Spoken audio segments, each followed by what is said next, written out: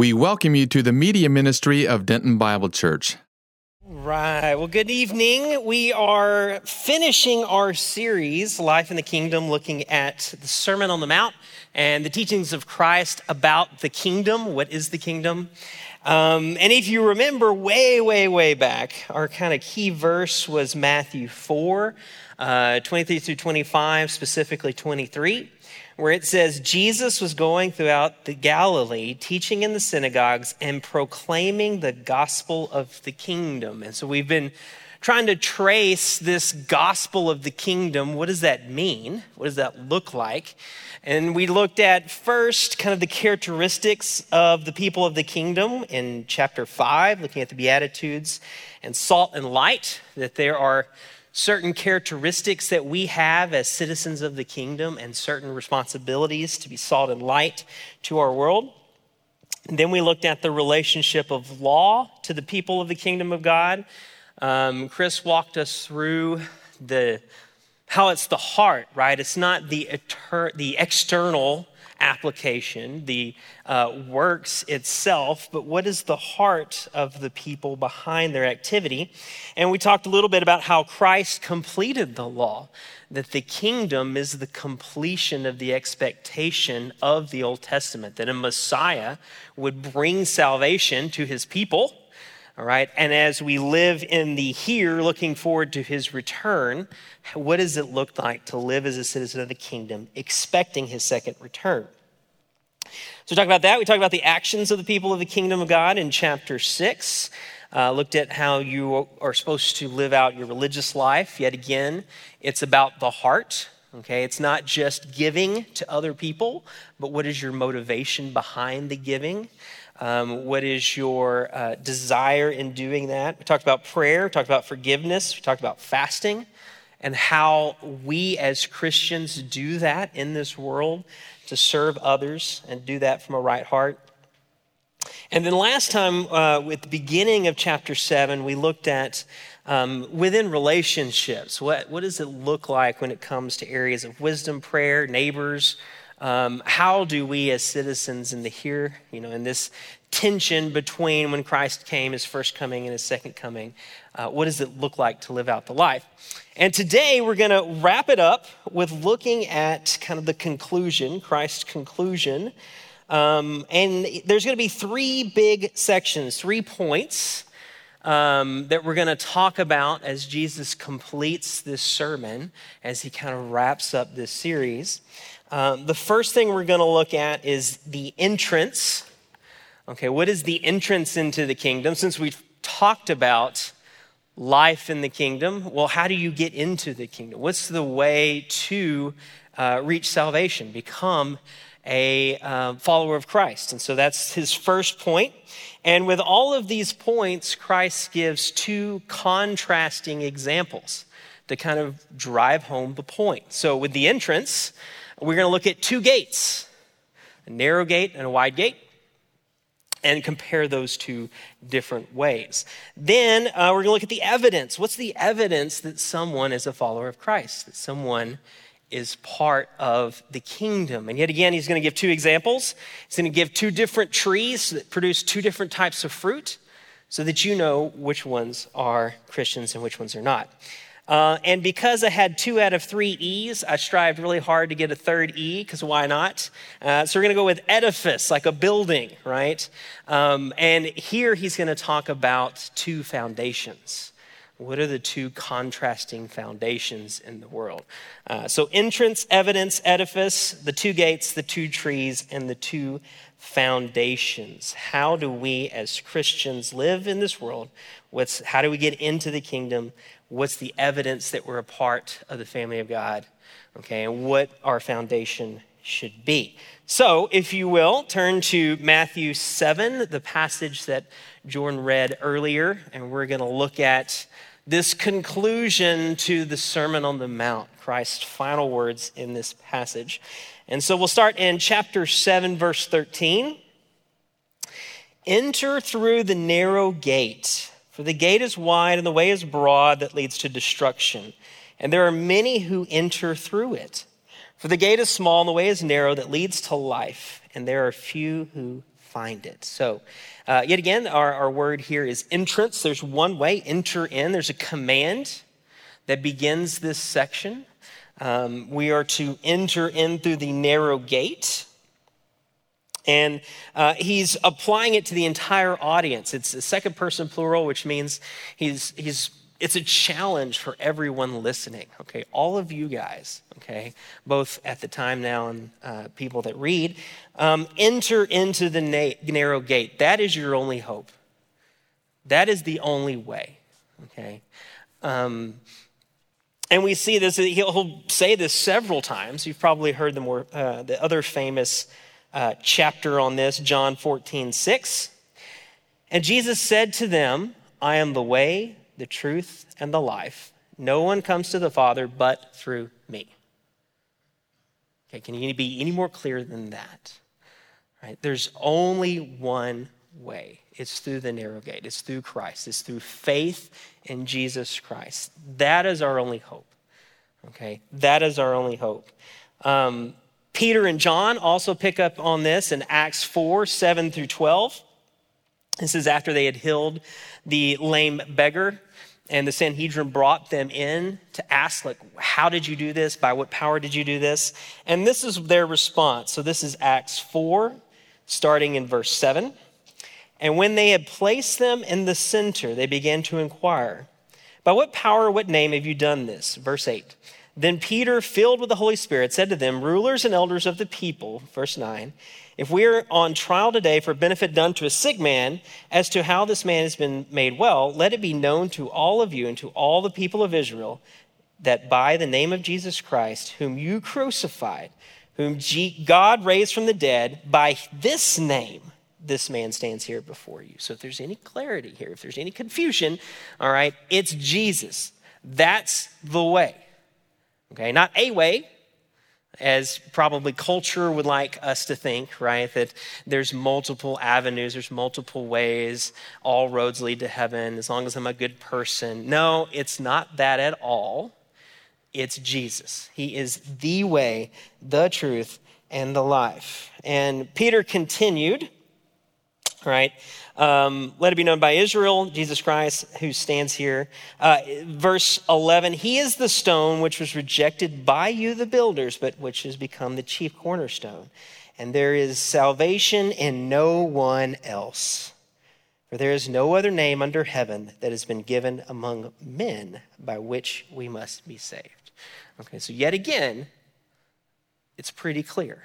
All right, there's only one way. There's only one gate. And we are called by Jesus to enter through that narrow gate. Now, he's going to give a warning also in verse 13, because most people don't. Most people go the other route, right? The other gate, the other direction, the other road. So verse 13, enter through the narrow gate, for the gate is wide and the way is broad that leads to destruction. And there are many who enter through it. So he gives them a warning. Your sin nature, your laziness will be to go the other direction, right? It's a broad, open, easy route. It's attractive in our sin, okay? It's inviting, it's appealing. And so Jesus warns us against this. Don't go that direction. It seems easier, it seems simpler, but it goes the wrong way, right? It's like if you're trying to get to Oklahoma and you're like, well, 35 is big and open, I'm going to get on it, go south, right? That's the wrong direction. Or if you're trying to get up to Sherman, right, you're going to go up 377, some other direction. You got to find the right road. And Jesus warns us that what's going to be inviting, what's going to be easy, what's going to be simple is the wrong answer, okay? That road leads to destruction, that wide open direction. Okay, and notice many people enter through it. It's the popular way. It's what culture is going to tell you to do. Okay, it's going to be what your friends are telling you. You've probably used this phrase. My parents used it all the time. If your friends all went and jumped off a cliff, would you do it? Okay, how many have used that or heard that? You know, everybody's heard that. And that's what Jesus is saying. They're all heading for a cliff. All right, that's not a good enough reason to go that direction. It only leads to destruction. It only leads to problems, okay? Instead, verse 14, For the gate is small and the way is narrow that leads to life, and there are few who find it. Seek the narrow gate. Seek Christ. Right? Don't go the easy route. Don't go the path to destruction. Seek the narrow route. Narrow, the word there can also mean difficult and has this idea of difficulty, of striving, of possible persecution. And that's the Christian life, right? It's not easy. It's not simple, okay? It takes work and effort, but it is worth it because it leads to where you want to go, all right? It leads to where you want to go. Few are willing to travel that difficult road because of the fact that it's hard to find, hard to get. It's a hard life, but it's worth it. And all you have to do is trust in Christ.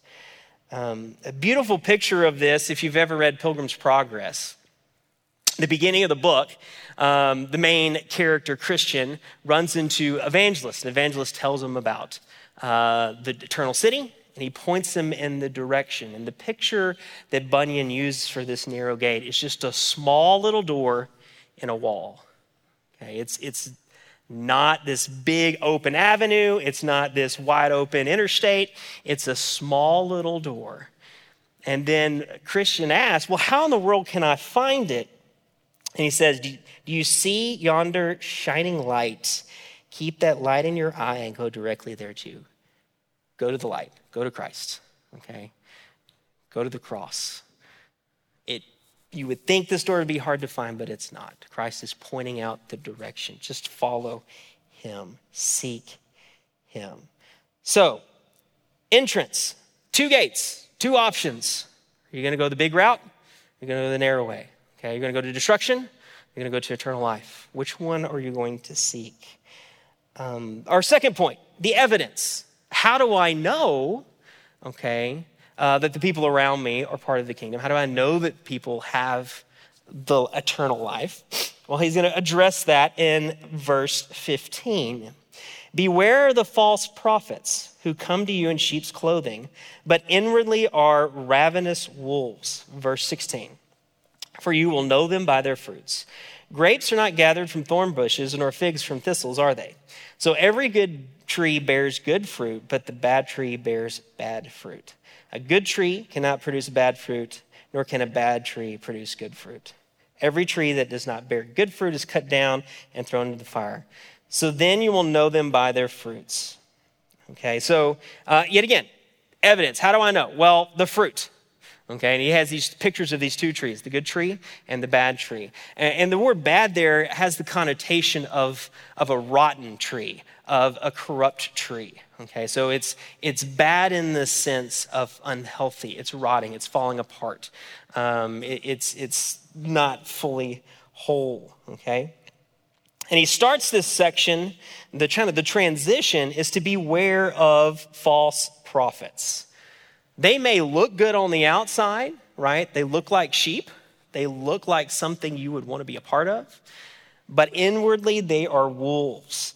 And Jesus is referencing an Old Testament idea. We see this in a couple places in the Old Testament. I want to show you just one. Ezekiel 22:27. Her princes, Israel's princes, within her are like wolves tearing the prey by shedding blood and destroying lives in order to get dishonest gain. So if you want to know what Jesus is referencing here, he's using that imagery. Wolves tear apart everything. False prophets in the church, they're only there to destroy. They're only there to tear. Okay, so you need to be able to determine which ones are true and which ones are not. I just finished reading a book on the prosperity gospel, and this verse really hit me. Because the prosperity gospel says if you're not rich, it's because you don't have enough faith. That's evil. That is not what the Bible says. But why are they doing this? Why are they saying this? Why are these false prophets giving that kind of idea? Well, it's for, as Ezekiel says, in order to get dishonest gain. There's a lot of money to be made in the church. There's a lot of money to be made selling your version of Christianity. All right, so you got to be aware of these guys. Well, how do you tell which ones are true and which ones are not? Well, you know them by their fruits, verse 16. And he uses the example of grapes and figs. And it's kind of he's using sarcasm, okay? You don't go to a thorn bush and expect to grab grapes, right? Has anybody raised grapes before? Okay. They're vines, right? They're vines. You don't go to a thorn bush and just magically expect there to be great fruits, or figs from thistles. All right, these are evil, terrible bushes for anybody that's worked out in the thing. You don't want these kind of bushes around, and you're not going to get fruit for them. They're not going to produce what you want. You can't find the fruit that you're looking for.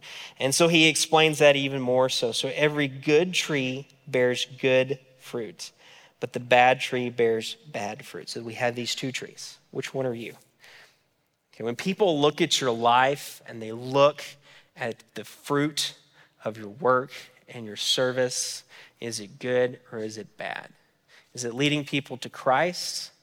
Is it helping? Is it serving? Is it doing it out of a true heart? Or is it leading people to destruction? Is it causing harm? All right, you can tell by their fruits. And then he gives a warning here, a warning. Every tree that does not bear good fruit is cut down and thrown into the fire. So just like the broad way led to destruction, the bad tree leads to destruction. Both are headed the same direction. Both are headed for destruction. Both are heading towards the fire. Verse 20, so you will know them by their fruits. Okay. Fruit in the New Testament has more than the connotation of just deeds, but everything they are. When you meet someone who's a new Christian, you can tell immediately, right? They're so excited to share the gospel. They're just beaming with this new news. And when people get around us, they should know just by how we treat people, the interaction we have with others, the way we treat our family, the way we do work, okay? So it has this connotation, not just good works, but your whole life. Does that reflect Christ? Does the fruit, does your life reflect Christ? So judgment is coming. The fruit will reveal your heart. Jesus talks about this also in John 15, speaking of the vine. John 15, starting in verse 1. I am the true vine, and my Father is the vine dresser. Every branch in me that does not bear fruit, he takes away, and every branch that bears fruit, he prunes so that it may bear more fruit. So he's talking about the Christian life, right? Sometimes hard things come along so that we can grow and be formed. Or if we're not producing fruit at all, you're taken away. So you're already clean because of the word which I have spoken to you. Verse 4, abide in me and I in you. As the branch cannot bear the fruit of itself unless it abides in the vine, so neither can you unless you abide in me. Notice here, in our first point, the answer was Christ. Our second point, the answer is Christ. Right? Did you enter through the narrow gate? All right, professing faith in Christ? And are you abiding in Christ? And so that's how you produce fruit. That's how you grow. Abide in me and I in you, as the branch cannot bear fruit of itself unless it abides in the vine, so neither can you unless you abide in me. So just like we enter through Christ, then we abide in Christ. If anyone does not abide in me, verse 6, he is thrown away as a branch and dries up, and they gather them and cast them into the fire, and they are burned. Same imagery here, all right? So the good tree, narrow gate, wide gate, the bad tree, which one are you? Are you headed for destruction, or are you headed for eternal life? Verse 7, if you abide in me and my words abide in you, ask whatever you wish and it'll be done for you. My Father is glorified by this, that you bear much fruit and so prove to be my disciples. When people see you, do they see Christ? Do they know instantly that you are a follower of Christ? Or at least do they know that there's something different about you than the world? Verse 9, just as the Father has loved me, I have loved you. Abide in my love. And if you keep my commandments, you will abide in my love, just as I kept my Father's commandments and abide in his love. These things I've spoken to you, so my joy may be in you and your joy may be made full. So what does it look like to abide in Christ? It's to love him. It's to show fruit, right? And it's to obey his commandments, which is the theme of this entire Sermon on the Mount, right? Living out the law from a true heart, having fruit of the Spirit, exhibiting Christ to our neighbors in different situations. If you go back up through the Sermon on the Mount and the way we pray and the way we fast and the way we serve and the way we give and the way we treat others, in lawsuits, he even talks about that, in marriage, everything. Are we bearing fruit? Are we representing Christ well? Are we showing ourselves to be his disciples?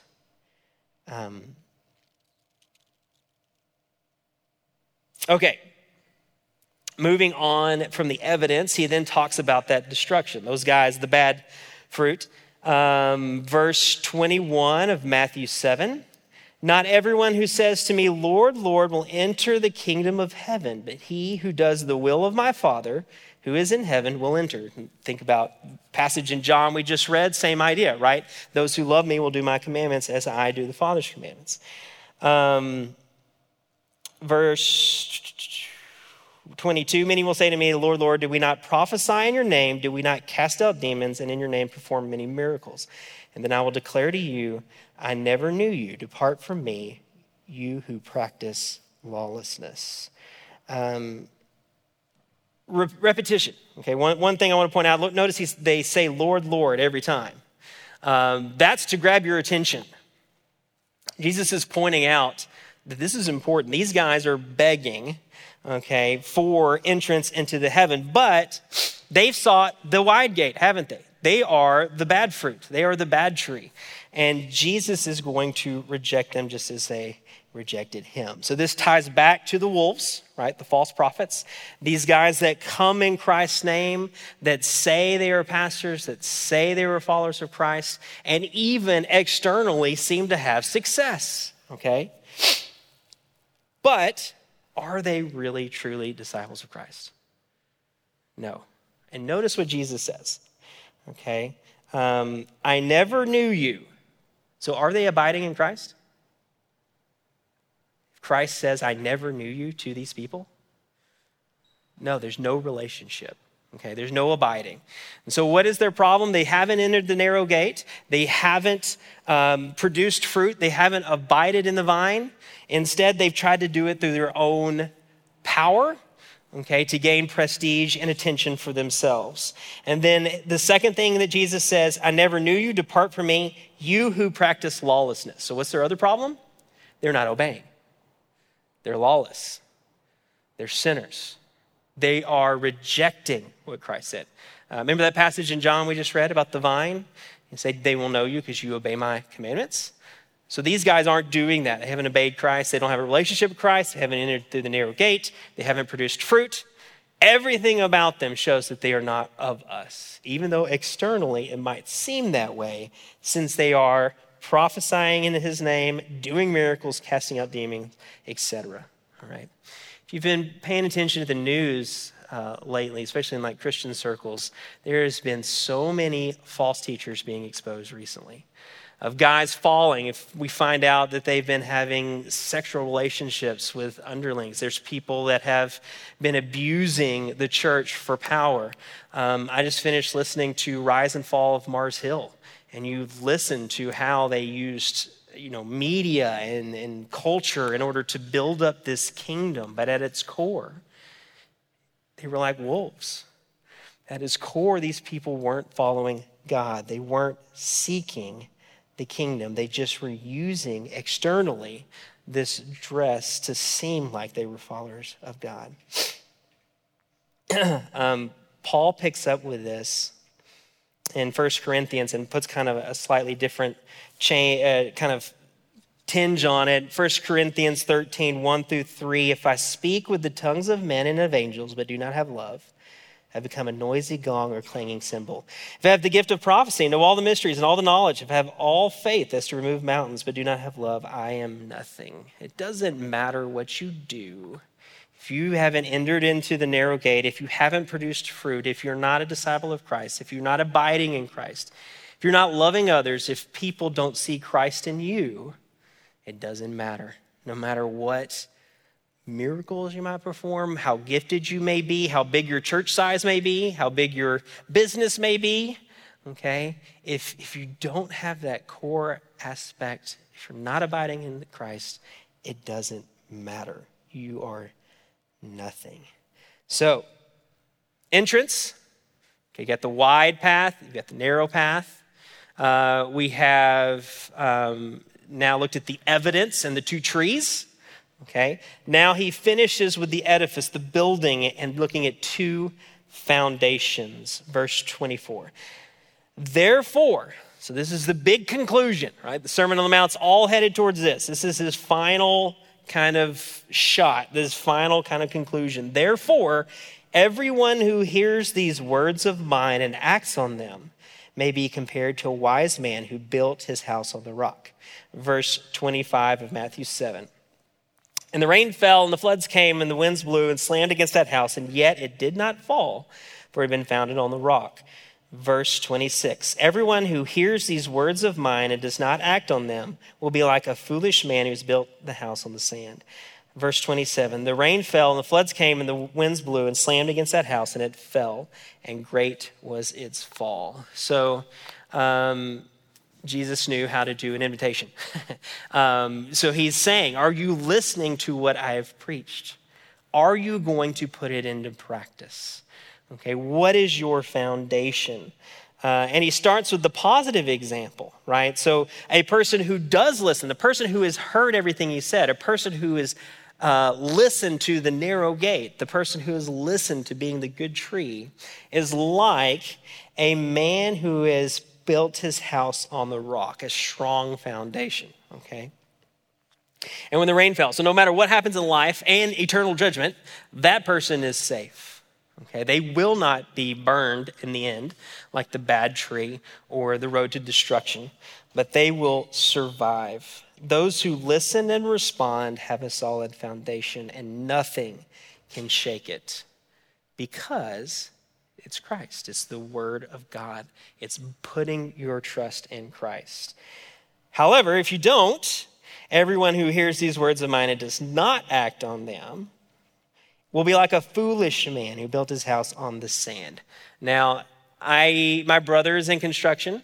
I am not, but I do know that it's not wise to build on sand. Okay, because what happens when you put something on sand? Sand shifts, right? Sand moves. Sand is never permanent. And so if you are basing your foundation on the world, on culture, on your own abilities, you're in trouble because it'll shift, right? It'll go out from under you. When the rains come, it will fall.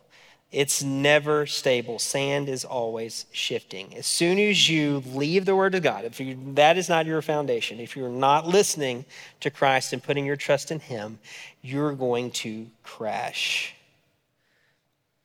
One of my passions is church history. And you see this throughout church history. As soon as someone moves away from the word of God, things collapse. As soon as they stop trusting in Christ, as soon as they stop abiding in Christ, as soon as they stop trusting in his word, everything falls. And we've seen this here in America with higher education. You know, almost all of the Ivy League schools started out as Christian colleges to train ministers, but over time, that foundation shifted. They put it on sand. Human ability, human knowledge, right? And would any of you go there to get your seminary degree? Please don't, okay? Because there's nothing there. It's just going to shift and fall apart.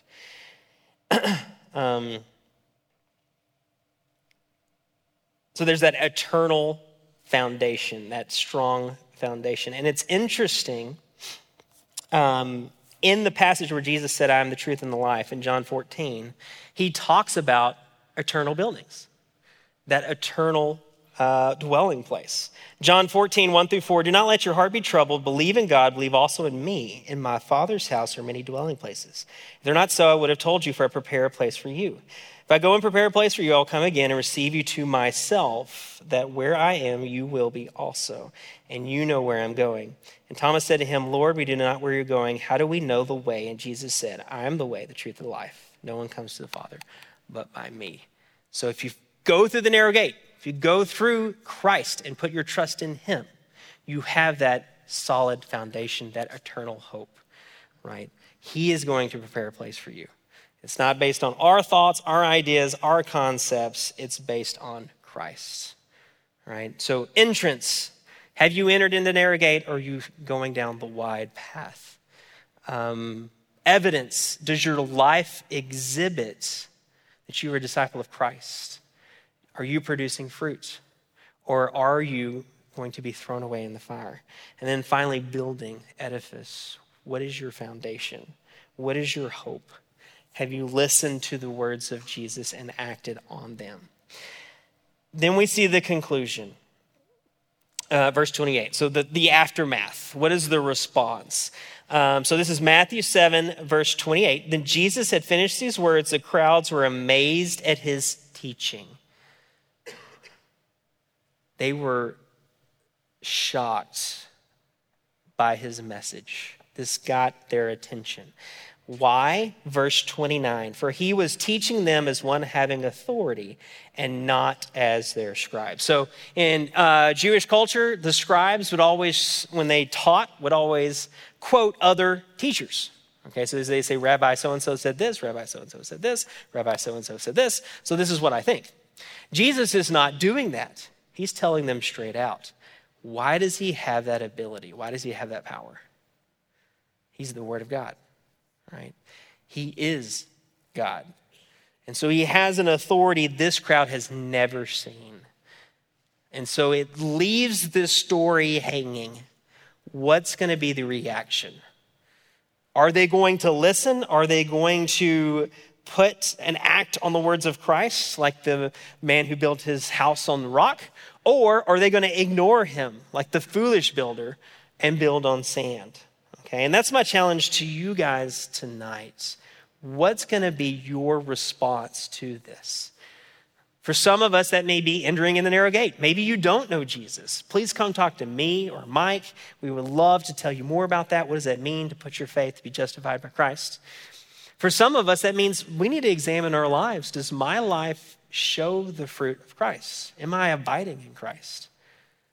Is there something I need to work on, something I need to strive better at? What commands am I not following? And then for all of us, what's our foundation? Have we trusted in Christ? Have we listened to his word? Have we acted on it? Okay. I'm a history nerd. And so as I was reading through this conclusion and kind of the hint, I thought about all the times in history where very clear warnings, very clear call is given and people ignore it to their destruction. So I was thinking about in 79, there was a town in Italy that strange things started to occur. They started to have tremors. They started to have the water started to boil. All the animals left the town, and they completely ignored the message. Then Mount Vesuvius erupted and covered Pompeii. So if you know that story, everyone was destroyed. Or maybe more recently, in 1812, there was a colonel in the French army that was asked to give a report to his commander if this invasion should happen, an invasion in 1812. And he told them, if you do this, it will destroy your army, it'll destroy the country, it'll destroy your career, it will destroy everything. Don't do it. Well, his commander, a guy named Napoleon Bonaparte, ignored him, and he went into Russia with 600,000 troops and came back with 30,000 troops. Complete destruction. And then you probably know what happened to him after that. They capture him, they throw him in prison, they exile him, okay, because he didn't listen to the message, all right?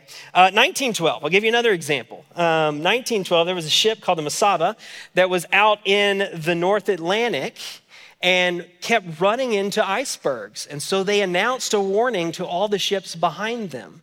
All the ships listened except one. Do you know what ship that was? The Titanic.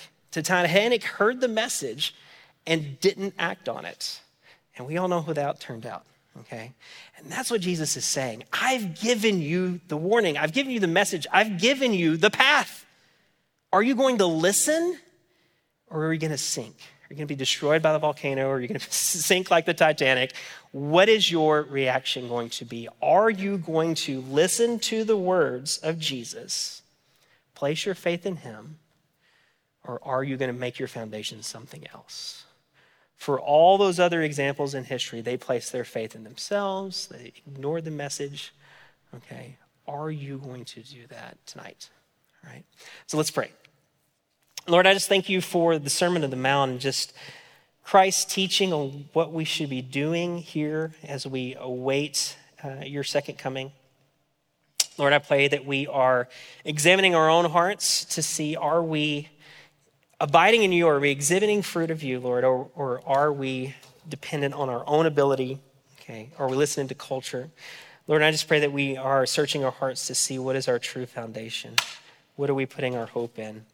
And Lord, I just thank for everyone here tonight who braved the storm to come and just worship you and to hear your word, Lord. And I pray that as we leave this place, we take the word of God and we listen.